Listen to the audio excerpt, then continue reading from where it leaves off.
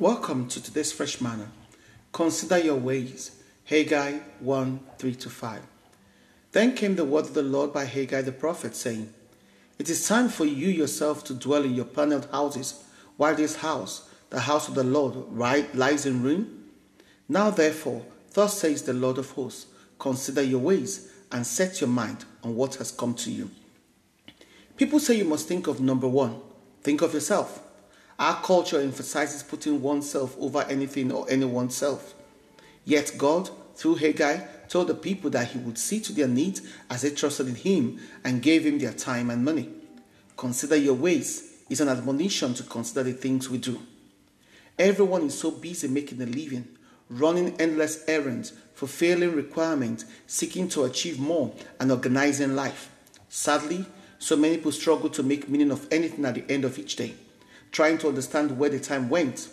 As life becomes increasingly busy, we find ourselves losing sight of the important things: to seek first the kingdom of God and his righteousness, according to Matthew 6:33, and to passionately build up the house of the Lord.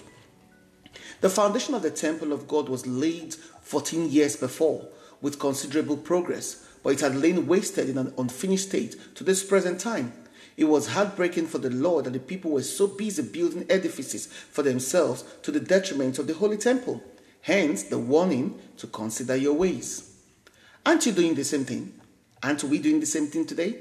We neglect kingdom business, kingdom issue, but pay careful attention and expenses to personal issues. Our accounts grow fat from the money we spend precious time making, but neglect to offer anything to build up God's kingdom. We put so much effort into looking good and presentable to make good impression, but never bother to address spiritual and kingdom fortification and misrepresentation. We tend to add a quota to an already bad press of the kingdom. Consider your ways. Self-examination is a practical way of living, more so when kingdom issues are at stake.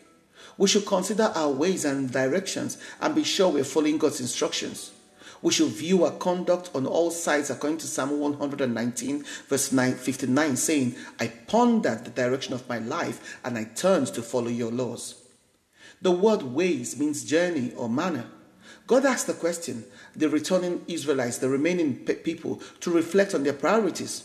As he asks you and me today to do, we must reflect on our priorities and consider our ways.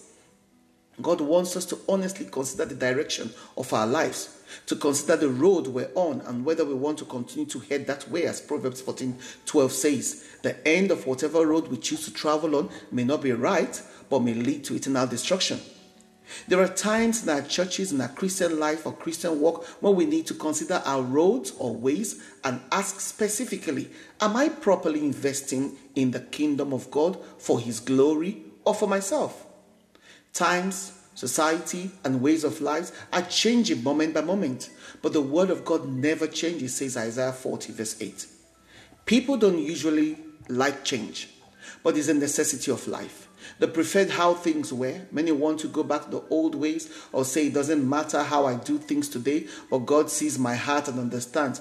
Well, how do you manage changing your life?